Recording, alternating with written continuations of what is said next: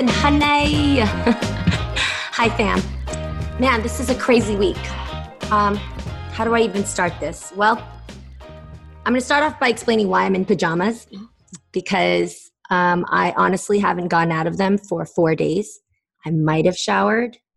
I don't really care about that right now, to be honest with you. And this is all surrounding the last few weeks of news, not just behind George Floyd and his brutal murder that we all witnessed, but Breonna Taylor, the confusion behind that, and obviously that deplorable, devastating video footage we saw with Ahmaud Arbery, and the millions of names behind that we may never know just because someone wasn't pressing record. You know, I always reach out to you, fam, to talk to you about any issues that you're having with relationships and health and your wellness. But these last few days, the influx of questions I have gotten, obviously you guys are all dealing with as heavy of a heart as the rest of our world surrounding these topics around racism. So when I was listening to all these questions, I have to be honest with you, I too felt so distraught and also so heavy with not knowing how to stay positive in my answers towards you or even guide you in the right direction. And that was the one time I was like, Jeannie, you're not meant to answer these questions by yourself. So don't take on this burden alone, and instead sit back and listen and see where you can learn as well in such a heavy topic like racism and systemic racism that we all deal with today. So I reached out to one of my dear friends, Nancy Lubin, who is on with me right now. Nancy, you are the co-founder of an amazing text help hotline that is available to us all. It's called Crisis Text Line. And just through our fingertips at our very own phone, this text line is open 24/7 to field people's questions, to be there to listen, all actual human beings that are there to help every single one of us with our issues at any time. Anytime. This is crazy, Nancy. Thank you for joining us. What has it been like for you these last few months of the pandemic, and let alone now, on top of that, this news surrounding George and Ahmaud and all of the families that are distraught over this? There have been, we've seen 3 waves of feelings over the last 3 months, 3 waves of issues and different kinds of people texting us. The first wave started in the end of February. And it was anxiety. It was a wave of intense anxiety, words like panic and freaked out, and related to COVID symptoms, fever, coughing, even the word sneeze, which isn't technically a COVID symptom. And the age of our texters started to shift a little bit from younger people to 18 to 34. Then the quarantines happened, and the second wave really set in, and that's when the majority of our texters became the 18 to 34 age group, who've been so disrupted. Their living situation, they're now sheltering with parents or roommates they found on Craigslist who they never thought they'd spend this much time with, or they have small children and that's really hard, or they're alone. And then they're the first to have lost their jobs or be furloughed. And then thirdly, some of them, their relationship status, dating in a pandemic. I mean, relationships in a pandemic. You're the only person I know who your relationship is in a better place in the pandemic, Jeannie. You got engaged. Trust me, I actually had a fan who's texted me. Thank you for that. But I had a fan who texted me and said, you can't say divorce without saying COVID. I've got 7 different friends who are now confirming that they want to go through divorce because the quarantine confirmed it for them. It's crazy. So the quarantines, and that's just that 18 to 34s. The other thing we saw with the quarantines was a 78% increase in domestic violence, a 44% increase in sexual abuse, a 64% increase in eating disorders, and an increase in substance abuse. I mean, think about what quarantines meant for people disrupting their safe spaces, disrupting their routines, maybe being trapped with people who are abusive and who are also feeling all kinds of feelings. Yeah. And now this third wave is trauma. Yeah. Third wave of what we're seeing is grief. We have to be honest about the grief. These over 100,000 COVID deaths skew Black. Okay, so the grief is not being felt equally in this country. Different people. Oh, and I'm so glad Tanasha is here to join us. Tanasha's here. Moment. I'm talking about the third wave of what we see, and I just started describing the trauma. So here she is. one of our leaders from Crisis Text Line, who's a clinical, who's got an MSW. So the grief, which is not being equally felt. We saw a fourfold increase in grief from pre-COVID to COVID. And grief is so hard because it grabs you unexpectedly in happy moments and sad moments, in the middle of the night, during the day when you're doing the dishes. Just it's hard to control, and it is being unequally felt by Black Americans. We need to acknowledge that about COVID. And then there's the job loss and job trauma, which is also being unequally felt by certain people, right? So Latinx Americans are working through COVID more than others, so they are worried about their health. They're worried about their family's health. They're worried most about infecting other people. Absolutely. Which is kind of beautiful, but also challenging. So we've seen these three waves of emotion, and now in the last few weeks, you have the overt devaluation of Black life. Yes. You have the roaring its head white supremacy, people in power, people in positions of authority murdering Black people. Absolutely. And so add that to everything that's already been going on. It's a tough time. Yeah. It's a tough time, and it's a tough time that's not felt equally by everyone.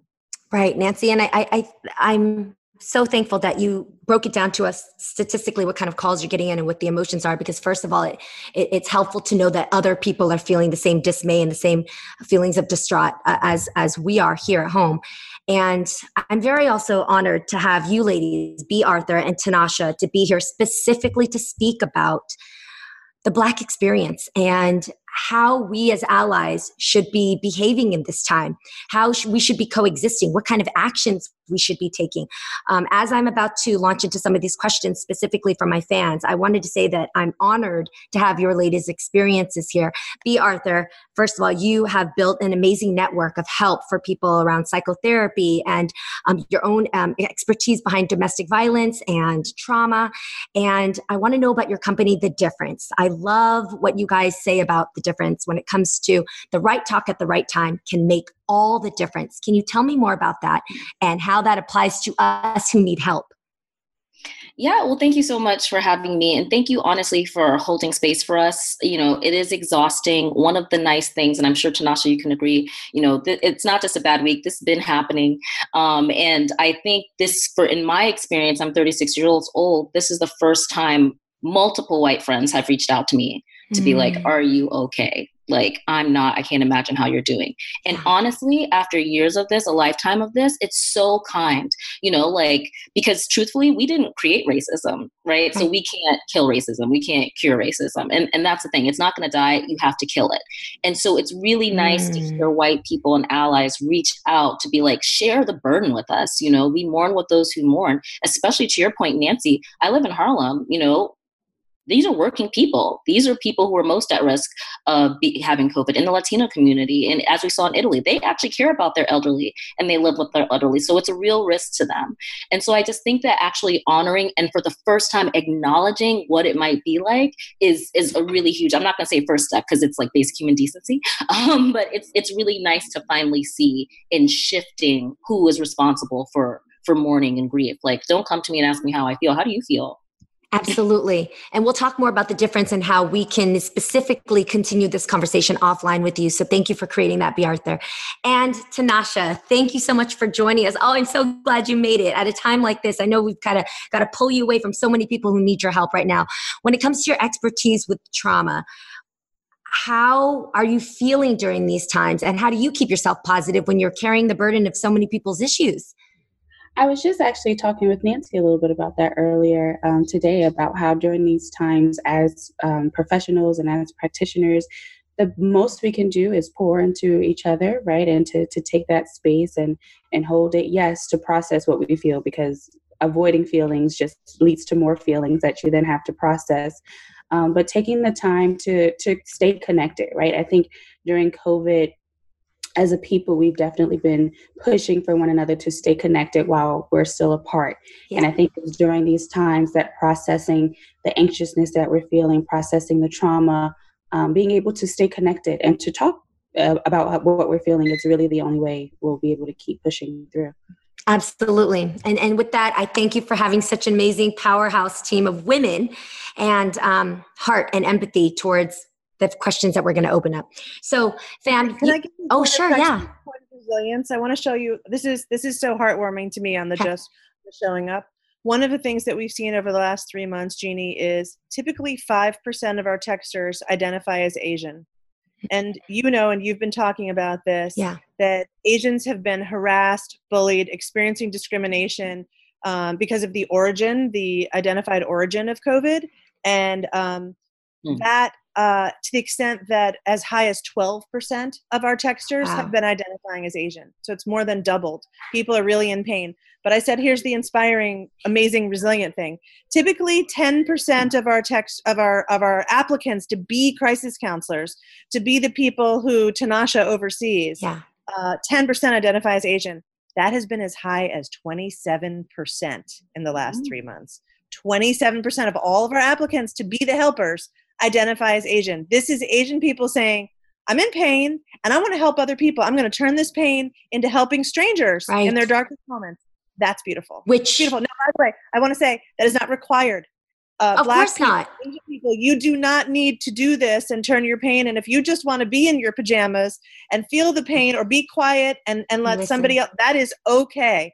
But I also find it inspiring that 27% of our applicants are identifying as Asian. Wow, this is unbelievable, especially since I'm going to tell you right now that's 26% more than I would ever guess would want to be in the field of helping others. Because I'm going to tell you, I can almost guarantee that the majority of that 27% are Asian Americans, because that's a very different person than in just an Asian.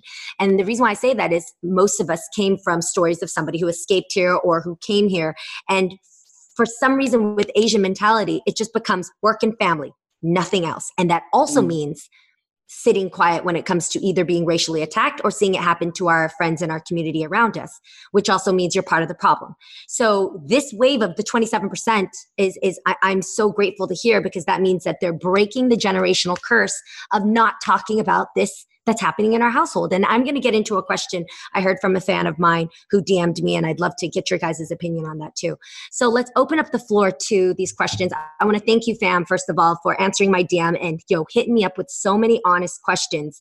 And just, I can feel the tremor in your voice. The reason why this is the first time I've ever done an ask for audio questions is because I felt it was very important, as you ladies need, to listen to the inflection of voices and to hear the tone of where you're coming from.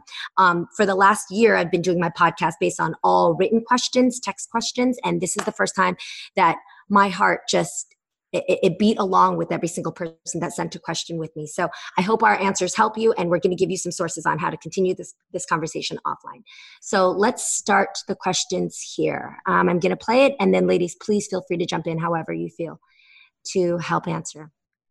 As people burnt their jobs down, literally burnt them down. They took money from a mom that needs to feed her kids, or money from somebody that needs to pay their rent on the first.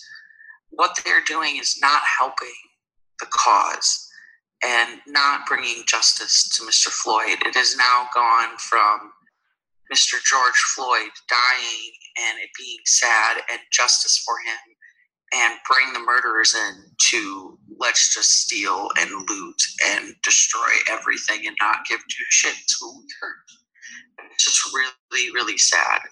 Today's looks like a third world country. So if you haven't seen any of those... So I'm going to cut her off there. To give you some context, this fan is a white, middle-aged woman. She lives in Minnesota, and she's watching this go down. A lot of these questions come from obviously different angles of what's going on. And some of them, if I didn't ask your question or play your question today, it's because you generally ask something that I'm going to play. So this is addressing all the people who are angry at the looting, angry at the riots, and feeling angry towards the people that are being most hurt, which is the Black community. So how do we process this? Because obviously, we know that this is, I love Martin Luther King's quote when it comes to riots. He says, riots are the voices of the unheard. He obviously advocates that nonviolence is always the answer, that violence is only a temporary fix, but that riots are of the unheard. So ladies, how do we channel these thoughts if we are angry at the looters and the rioters right now? I'd love to start, just because you mentioned voice detection. So actually the difference actually started out, we built the very first Alexa skill for therapy. And that actually started because we were trying to build a library of emotion detection so we could detect emotion in voice, because people aren't very honest, but you could hear it. And so the reason I mentioned that is because in this particular woman's voice, she didn't sound sad. She said she was sad. She signaled that she was sad. But what I heard was irritation. Was a lack of control. So she's not angry for the looters. She's not angry for George. I mean, she's not angry on behalf of the community, and especially the cause she came to care about that is diminished in her eyes. It already was. So again, you can allow all opinions. You can have empathy, and I'm attempting to have understanding for her opinion. But again, like she didn't mention Breonna Taylor, who has unfortunately been left out of the conversation this month, or any of the myriad of essential workers and Black people who are dying. So, the internet has unfortunately given the opinion that everybody with an opinion deserves equal respect. And it doesn't. So, but I am sorry, obviously, for like loss of work and stuff, but it's already happening. We're losing lives. Right. So and this, rather than be reactive, let's plan for it. Right. And this is happening after years and years and years of not feeling heard and not feeling like action is taking place and not feeling like our allies have stepped up for us. So this is the reaction of so much, I'm imagining, obviously, but so much angst and so much fury over not being heard. And I think, too, a really great point to bring here is that there are lots of different historical pieces that start with riots, right? When we look at different injustices, like I was born and raised in Newark, New Jersey, and we often talk about the Newark riots and how they're often in response to things that happen where voices weren't heard before, right? We see so many times where people will try to get different responses, right, without rioting, and it goes unheard, right? So now that people are tapping into financial resources, they're tapping into people's homes, people are upset, right? But the community is angry, right? And so when we're angry and we've had enough, there's so many different ways that it will be seen. One great comment that I saw about everything that's happening is someone was also angry about the rioting, and the response that they gave was, well, when we tried to kneel, we didn't get the same response, right? So there are lots of different spaces that people are tapping into, because once you reach exhaustion, enough is enough. So yes, it's very unfortunate that it's gotten to this point, but I think if I could ask a question in return, it's, can we explore how we even got here, right? Oh, see, that's a great takeaway for everybody who's listening, who hears somebody express this angst and express this anger and irritation, which I also heard too, B. So that's very thankful to actually stop. Don't take it just at the riots. Let's take it back to what caused and where this all started from, which, my gosh, we can go back as far as Jim Crow laws, because clearly nothing has even changed since then. Actually, I think I'd go back earlier than that to grabbing people, bringing them to this country, stealing this country's land. It's not been good for a long, long time. And the thing that I'm hearing is, look, white supremacy is comfortable. It really is for the people in power. And I got to be honest, change is going to hurt. And it should. Like, people like me, a white, cisgendered, straight woman, no matter how many times I've read the book White Fragility, no matter how much work I do, no matter how many friends I make, relatives I have, I am still a little bit racist, because I have enjoyed the privilege of a racist system. And any white person who denies that is missing out on their privilege. They're not even seeing it. We benefit even when we don't try. And so it's going to hurt. It's going to hurt a little bit. And it should, because it's been hurting for a long time for the people who've been living under white supremacy. So, like, I'm actually ready for the discomfort. I'm ready for the change. I get that more representation for people who are not represented might mean less white people in government. Guess what? I'm okay with that. Might mean, changing schools, changing how things look, changing how we speak. I'm ready for it. I'm ready for also to get it wrong. I think we talk a lot about trying to get things right, and there's really no such thing as getting it right. What there is trying and failing and trying again and being super uncomfortable. I say that as a white person. I say that as somebody who enjoys a heck of a lot of privilege. This is going to hurt, and I'm going to get it wrong a lot. And Don't feel bad for me. Please don't be like, oh, that's so great, Nancy, or oh, I care for you. That's not about me. I'm going to have to hurt a little bit. I'm okay with that. I actually had a fan touch on exactly that question, Nancy, and I thank you for just being very bold about what your privileges are, because I think that's the first step all of us need to do, especially from the non-Black communities, to recognize that unfair systemic racism that exists, but that we have been benefiting from. I'm going to play this next question that's actually geared just towards that. I guess what's on my mind is, what do they really talk about in Caucasian families in regards to race? Or is that really not a conversation? And why are majority of our white friends, I'm paraphrasing now, but why are many of our white friends so silent? Like, what are they afraid to talk about in regards to this issue? And what do they talk about? You know, most of us are 20, 30, 40 years old that watch, you know, The Real and watch Hello Honey. And our 20, 30, 40-year-old friends have kids. So what are they talking about with their children? Specifically, white Caucasian families. What are they talking about with their children in regards to race? Because it doesn't seem like there's any connect. Now, Nancy, I know that's a loaded question to just kind of put here, and I'm not saying you're the spokesperson for every, you know, white person out there, but this is, again, I'm opening up the floor to people who are just throwing out questions, and I don't want them to feel unheard. And B, teach me, because I want to start learning your lessons when it comes to fielding these audio questions. I sensed absolute frustration and irritability and, dare I say, like a towing the line of beginning to disrespect the race, the Caucasian race, because there's an assumption that race isn't even being talked about in homes because of the examples that we're seeing out there. Am I right around that? In this caller's voice, I actually heard like a genuine sense of wonder, you know, and I've been in the same place, you know, like we got stolen 400 years ago. We have systemic, you know, we don't have representation in government, you know, and so the question has been like, what did we ever do to make them hate us this much, to make us value us this little, you know, like she's really like, what do y'all talk about? And it actually reminds me, I was doing this like pilot or whatever in LA, and you know how that can go. But so we are all cast, and I remember it was literally the day that Brad and Angelina announced their divorce, and it's me and all these like, you know, talent ladies, and it was also the day, and I hope I don't get his name wrong, so I won't even mention it, but it was also the day when the man in Oklahoma in Tulsa was walking away with his hands up, and there's helicopters, and somebody's like, yeah, he looks like a bad dude, and a white female cop shot him in the back, and it was all on camera, and so that was what was dominating my feed. And these women were literally like, oh my God, Aunt Brad and Angelina. One woman was like, I'm really going to cry. I have to call my mother. You know, and it was in that moment that I became race loyal, because I was, you know, I was just kind of like, okay, well, it didn't even show up in their feed, let alone trip up their day. So if you have different worlds, you'll have different worldviews. And I think as Black people, it's hard for them to understand how they see us. And unfortunately, for some white people, it's always under suspicion. So yeah, that gets exhausting and it's painful. Absolutely. What kind of things do you think we should?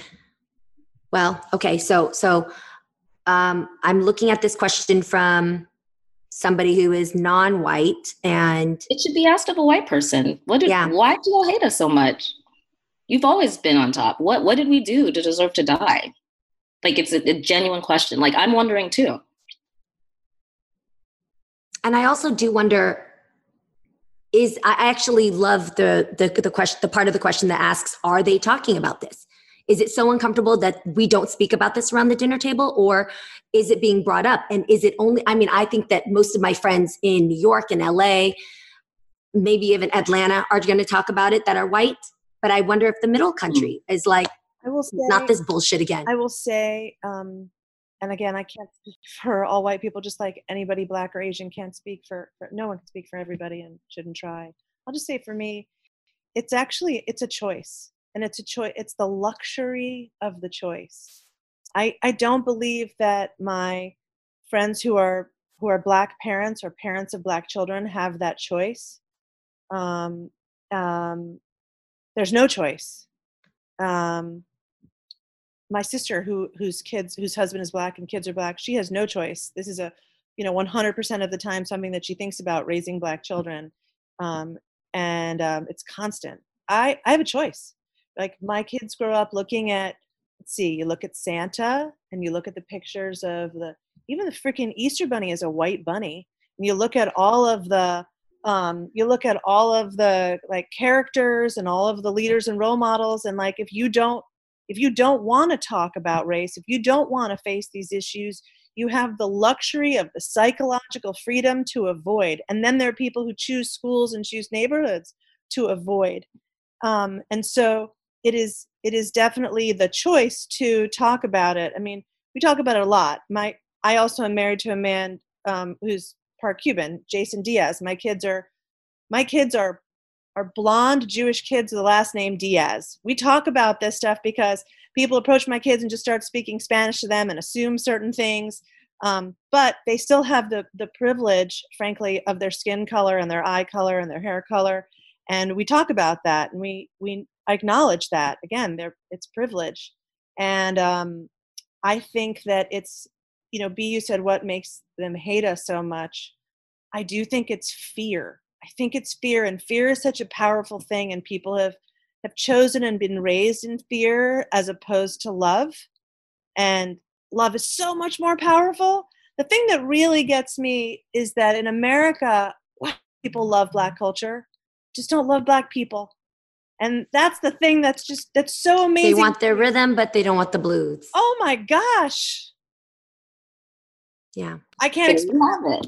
I can't explain that one. I really can't. I don't understand it, but it's powerful and deep. Yes. It's deep. And so this is just the beginning, but I do have to admit I feel horribly guilty for not having started this conversation that I've been having with my friends and on my outside sources like this years ago, when we were able to actually capture some of these things by phone, and then to take the time to learn myself, how long this has been going on before that. I want to call out B and Tanasha and give them space to talk about this, because I think one of the things that's so important is that they're both licensed professionals in mental health, and that stigma is deep in general, but also especially in the Black community. And the idea of processing and being able to turn to safe spaces is so important. So I wonder if you guys want to talk about how people can get help, and also, like what you guys do, your choices for these career paths. It's just, it's so important. Like, you don't have to go through this pain alone, Jeannie. I'm glad people have sent you questions and that you're ripping the Band-Aid off this, but like there are some venues. Ladies, I'm going to take a quick break. And when we come back, let's talk about some actual steps we can take to help mentally process what's going on.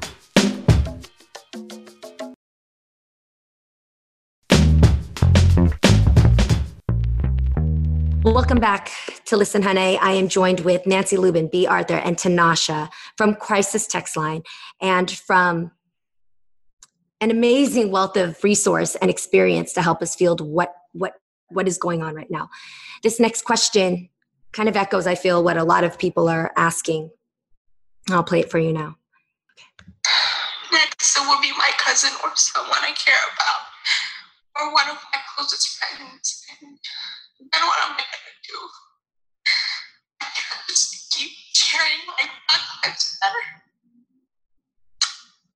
week after week, and I can't stop it. I can't change it. And it's so hard. It goes from, let me, just spread awareness to, okay, who is next to, who is going to be one of my friends next on a daily basis.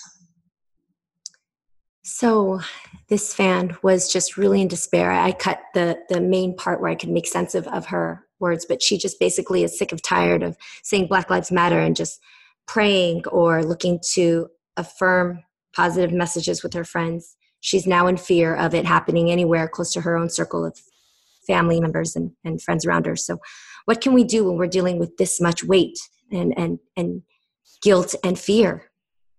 I actually, before you jump into Nasha, I just want to say, just since we're on voice tech, that's what fear sounds like in her voice. It was hard to listen. That's what actual fear sounds like. That's what actual sadness sounds like. So I don't think it's fear. And again, not all white people, but racist white people that they have against us. It's disgust. It's distrust. and it's just dismissiveness. They just wish we weren't around. So that's what sadness sounds like. And I think we do need to hold more space and hold Black people who have been fighting and struggling for so long. But go ahead, Tom. I'm sorry. Just want to say. No, that's a great way to start, B, because I was immediately going to point out the pain and the fear that you hear in that person's voice. While it was difficult to hear their actual words, either way, what you bring forth is how people are just in pain, right? An absurd amount of pain that's cycling through, that they've had to go through numerous times. If we counted the hashtags, right, that have had to come from these type of things, we would have too many to post on Instagram. Like we're running out of hashtags. Running out of them. So, but to that point about what we can do, we can keep doing more things like this, right? Like we can keep talking, we can keep socializing and getting allies together, right, to be able to make action of things to come, right? We're at a point now where we're able to talk about it freely, where people are acknowledging the pain and the injustices that are done outside of the Black community. But what we can do now is we can start taking action. We can start giving people space to say what they really feel, to no longer just be politically correct, but to have conversations where we can talk about how it feels, or how sometimes you just don't feel like doing anything because you're tired of seeing what's happening, right? We can talk about mental health days and how it's okay to make space to not be okay, right? And that's a part of grieving. That's a part of loss. Connecting with places like Crisis Text Line and like The Difference to be able to talk to professionals, right? It doesn't just have to be siloed within your family, within your community, within what you see on social media. There are professionals that are here to be able to help you and to talk through these things and to validate that you're not going crazy, or you're not alone, or you're not just going through this by yourself. For so long, we've been silent. We've just been huddling together as a family and just taking it one day at a time. But I think as a community, it's time for us to start speaking about it more and to using the resources that are there to help us that we've never felt comfortable using before. Wow. Tinashe, I love that you're actually encouraging to continue talking about this. So you're saying even when it feels like it's not doing anything, that we should still be continuing these conversations as much as we can with people who are either open to hear it, or are we beating down the doors of people who don't want to hear about it? No, I don't think you should beat down the door of anyone who doesn't want to hear it. Why do I feel like I do want to do that, though? Why do I actually want to? I actually have friends who don't want to talk about this, and I actually I'm starting to draw this little invisible line of who my real friends are and who are the ones that I don't want to be around or know, now, to be really honest. That's a takeaway. Now, that is a takeaway. Yet now I absolutely am a firm believer of drawing that boundary, right? Like pain and frustration will absolutely show you who your true friends are and who's really in the fight with you. As far as forcing, right, the conversation to happen with someone, I think that's a different scenario. That may end up with you feeling more frustrated, right, about how things are going on, because now you're trying to speak the truth after all these times to only be met with someone who's not ready for it. I do think that we can create pathways to talk about it, right, even for people who don't want to, right? It's one thing to say, okay, I'm just going to try to give you this information and you don't take it, but it's another thing to give them the resources. You can train someone to fish and they'll fish for a day, or they'll eat for a day. But if you give them a fish, they'll eat for a day. But if you train them to fish, they'll eat forever, right? So giving people the resources and the correct information to fuel and get away those myths that they're thinking, 100%. Give it to people, right? And then you can sit back and say, I have done what I needed to do to spread the good word or the good information. I have to say, I'm really upset and kind of just overwhelmed about everything going on with George Floyd and just police brutality and anti-Black racism. And as a brown South Asian girl, we never really talked about this at home. So I wanted to ask you how I and, my family could unlearn some anti-Black racism that, is embedded into South Asian and overall Asian communities. So the specific part for me when I heard this fan's question was unlearn anti-Black racism. And as an Asian American myself, I can absolutely affirm that I've heard racial jokes, racial innuendos.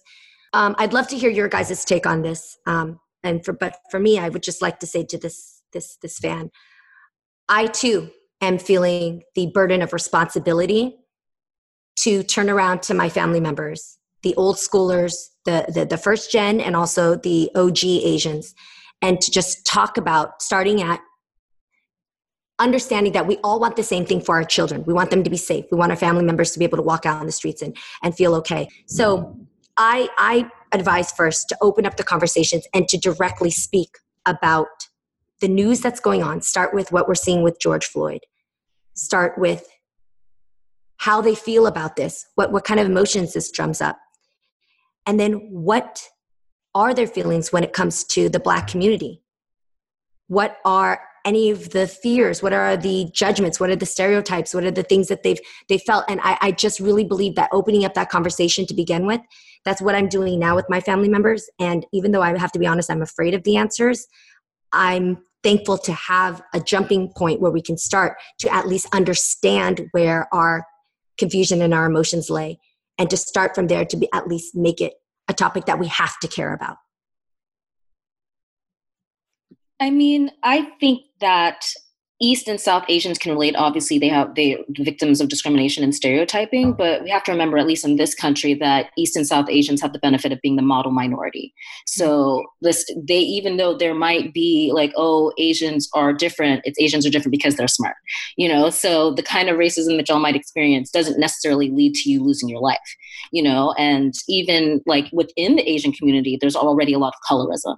So we have to remember that America it's run by a patriarchy, which is still a hierarchy. So a lot of people, like Asian people and South Asian people, will still feel higher than Black people.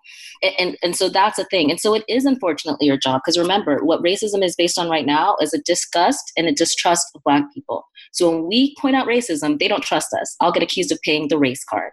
But your grandmother likely trusts you and will believe you if you say, hey, you shouldn't say that anymore. We've been uncomfortable. I shout out to Nancy. She's always willing to make herself uncomfortable, always willing to learn. And it's not unlearning, it's learning new behaviors. Like, racists need to be uncomfortable in this country, not us. Like, I saw something on Twitter that was perfect. It was like, it needs to be harder to become a cop and easier to become a Black man. So like, it needs to be easier to be a Black man and harder to become a cop. And I'm sure you can see that for your experience. We don't want to have to worry every time somebody leaves the house. So yeah, it's on you. I would love to see in the new world, people, it's not cool anymore. It's not a joke anymore, I love what you just said about race needs to be uncomfortable, not the Black community. Yeah. It's just like Nancy said, they have become very comfortable in the last 4 years. Like, there are no consequences. People keep saying there's never been a worse time to be a white man. It's like, okay, you might get criticized, but I'll get killed, okay, because of racism. So, like, it's just not the same. Right. And to dovetail off of Bee's comment too, there's a image that's been very heavily given since around 2005 that talks about the differences of covert versus overt racism. And I think really what you're talking about is the idea of what's acceptable, right? So like the jokes that we give, things like jokes about culture or even things like the school to prison pipeline, right? Like those are all versions of racism that are socially acceptable because it's easier to turn an eye to them. The ones that aren't overt, which are things like lynchings or the KKK walking around, like those are all things that we know are wrong. But now we're stepping more into things that have been socially acceptable, and some people are like, is it really acceptable? But to Bee's point, if the responsibility does fall on those who hear it, right? Like even within ourselves, when we hear different types of racism, it's like, will you sit there and laugh or will you say something about it? It's always easier, right, to sit there and not say something because no one wants to become that person. But I think what the Black community and those who are feeling oppressed is asking for is for everyone to be that person, to not just sit there and accept it, but to really speak up and say, I know we've talked about this before, but here's why that's not okay. I also think one last point too is to really be able to give the right impression and the right information. So when you hear people saying the different things that they're hearing on the news, that seems like it's just blanketed. It's like, no, I need you to dig a little bit deeper and not just see what the post that's on Facebook, or not just see the scroll. 30-second clip. Yeah. Like, give me what's behind that. Where did that even come from? Right. Start really questioning the information that we're using to form these behaviors that we see, and to see if there's any flaws with them. Absolutely. My last question for you ladies, I really want to dig into your expertise on how to help us cope with everything that we know. Going on in our world, what do you do to get your mind off all of the uncertainty that's going on? So I struggled with this question on featuring it, because part of me was like, the angry part of me was like, no, we shouldn't take our mind off of it. We have to be deep in this, and actually whatever we don't know, we have to pour into what we don't know and speak to our friends of the Black community, read, research, understand as much as you can, and be there in this pain that we're going through. But then the other side of me was like, no, there are people at different limitations who can't handle this influx of bad news. And so there needs to be an outlet to be able to take your mind off of things. Like, I wonder, ladies, when you field these calls, how do you go home to then go on a date or go make dinner for your family? And I've even had a few arguments with some tense moments with my fiance, because I'm angry and I just don't know where to deposit these feelings. So what is your advice on how to handle it? And do we take our mind off of it or not?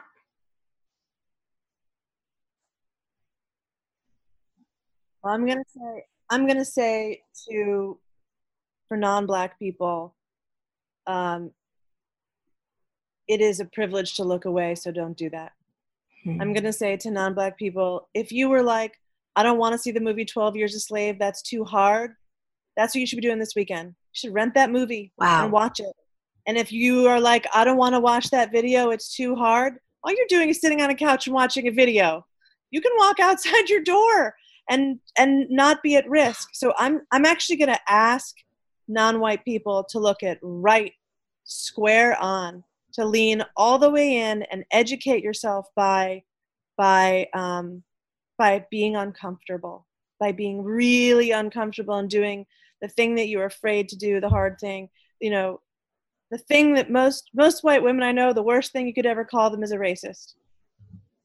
You could call me fat. You could tell me my roots are terrible. Totally true. You call me a whole bunch of things, but oh my gosh, I don't, because I do care deeply and I want to be a good person. But you know what? I am. Every non-white person is, because you benefit from a racist system. So even if in your heart, even if your intention is otherwise, you've benefited from a system that's given you privilege. So don't look away. Choose to talk about it with your kids. Choose to look at it. Choose to watch these videos. Choose to be uncomfortable. It's the only way change happens. Yeah, I would say the same thing. You know, it's not about unlearning. We're learning new behaviors. You're learning to be anti-racist. You know, for several decades, we let people get away with saying, I don't see color. So the time has passed for that. Wow. You know, she said that. So I think, yeah, the time, and you really have to go out of your way. I mean, this is really unsustainable. So you have to overcorrect. And Nancy's a great role model for this. She does not come through without the crew. Like, she always makes sure there's somebody brown up in there, and she uses her privilege for good. She uses her white privilege for good. And so, but also talk to a trusted source. You know, as much as you want to reach out your strong friends, people can say the wrong things at the wrong time that can make it worse, make people feel more alone. So obviously there's crisis text line. They're very well trained in crisis, but also culturally competent. So hit up 741-741 anytime. There's also My Business, The Difference is launching in June. Yes, finally. And we connect you with our mental strength trainers in 30 minutes or less. Also well trained in cultural competence. There's one that's just for brown people called Ayana. That's new, Ayana. There's also therapy for Black girls. Shout out to Dr. Joy Hartford. And yeah, there's so many right now, luckily, that are trying to make affordable, sustainable healthcare that, again, is most importantly culturally competent, because there has been racism in the mental health field. So yeah, just like keep talking to people until you feel safe, and go out of your way and really hold space and just make brown people feel held this week. It's the least you can do. Absolutely. And B, you said The Difference is launching June, which congratulations. How do we get directly in touch with The Difference? Yes, please go to thedifference.co. You have to be on our wait list to actually use it for the next 3 months because we only have enough therapists for up to 1,000 people. We don't want to make this cheaper, better, faster. We really want to make it feel like good concierge care therapy, teletherapy. So yeah, get on there. I'd love to offer a discount code to your listeners. Okay. And specifically with this podcast, everybody go to my Instagram at the Jeannie Mai. You're going to see there a post featuring this talk, and also in my caption, I'm going to put specific links to get to the crisis text line and also to get to The Difference. So thank you so much for these leads. Oh, and Violet for LGBTQ. It's an LGBTQ mental health marketplace. That was advice. I'm going to text you separately to get all these specifically because I love that you covered every group. I appreciate that so much. It's important. Tanasha, was there anything else from you before I wrap up here? No, I think both Nancy and B just covered it wonderfully, which is we know that these are going to be tough times, and we can turn them off if you want, but when you come back, it's still there. So take that time and make it actionable, right? I think it feels hard to just look at it and just say, well, now what? But do something with it, right? Once you're able to get that information, how are you going to channel it? How are you going to do something to make someone feel better? How are you going to do something to change the way you've acted in the past, or you're going to act in the future? So, these times are here, and the most we can do is try to prevail through. Absolutely. Ladies, I can't thank you enough for starting a conversation that I'm going to be continuing with you guys offline. Thank you for your experience and your stories and your insight. And to all of my fam out there, I think the number one thing that we're taking away from this discussion is lean in, have the discussions, continue. If it's uncomfortable, you're in the right place. Learn as much as you can. Talk to people of different communities, especially the Black community. And I would also even add that if you look around your circle of friends or around your dinner table and they all look like you, that's a problem. I love you guys. Again, please rate and review this. Please rate and review this podcast. Please do follow me on Instagram at the Jeannie Mai. I'm going to be linking all of these ladies so that you can continue the conversations with them, and know that I love you guys, and please stay safe out there.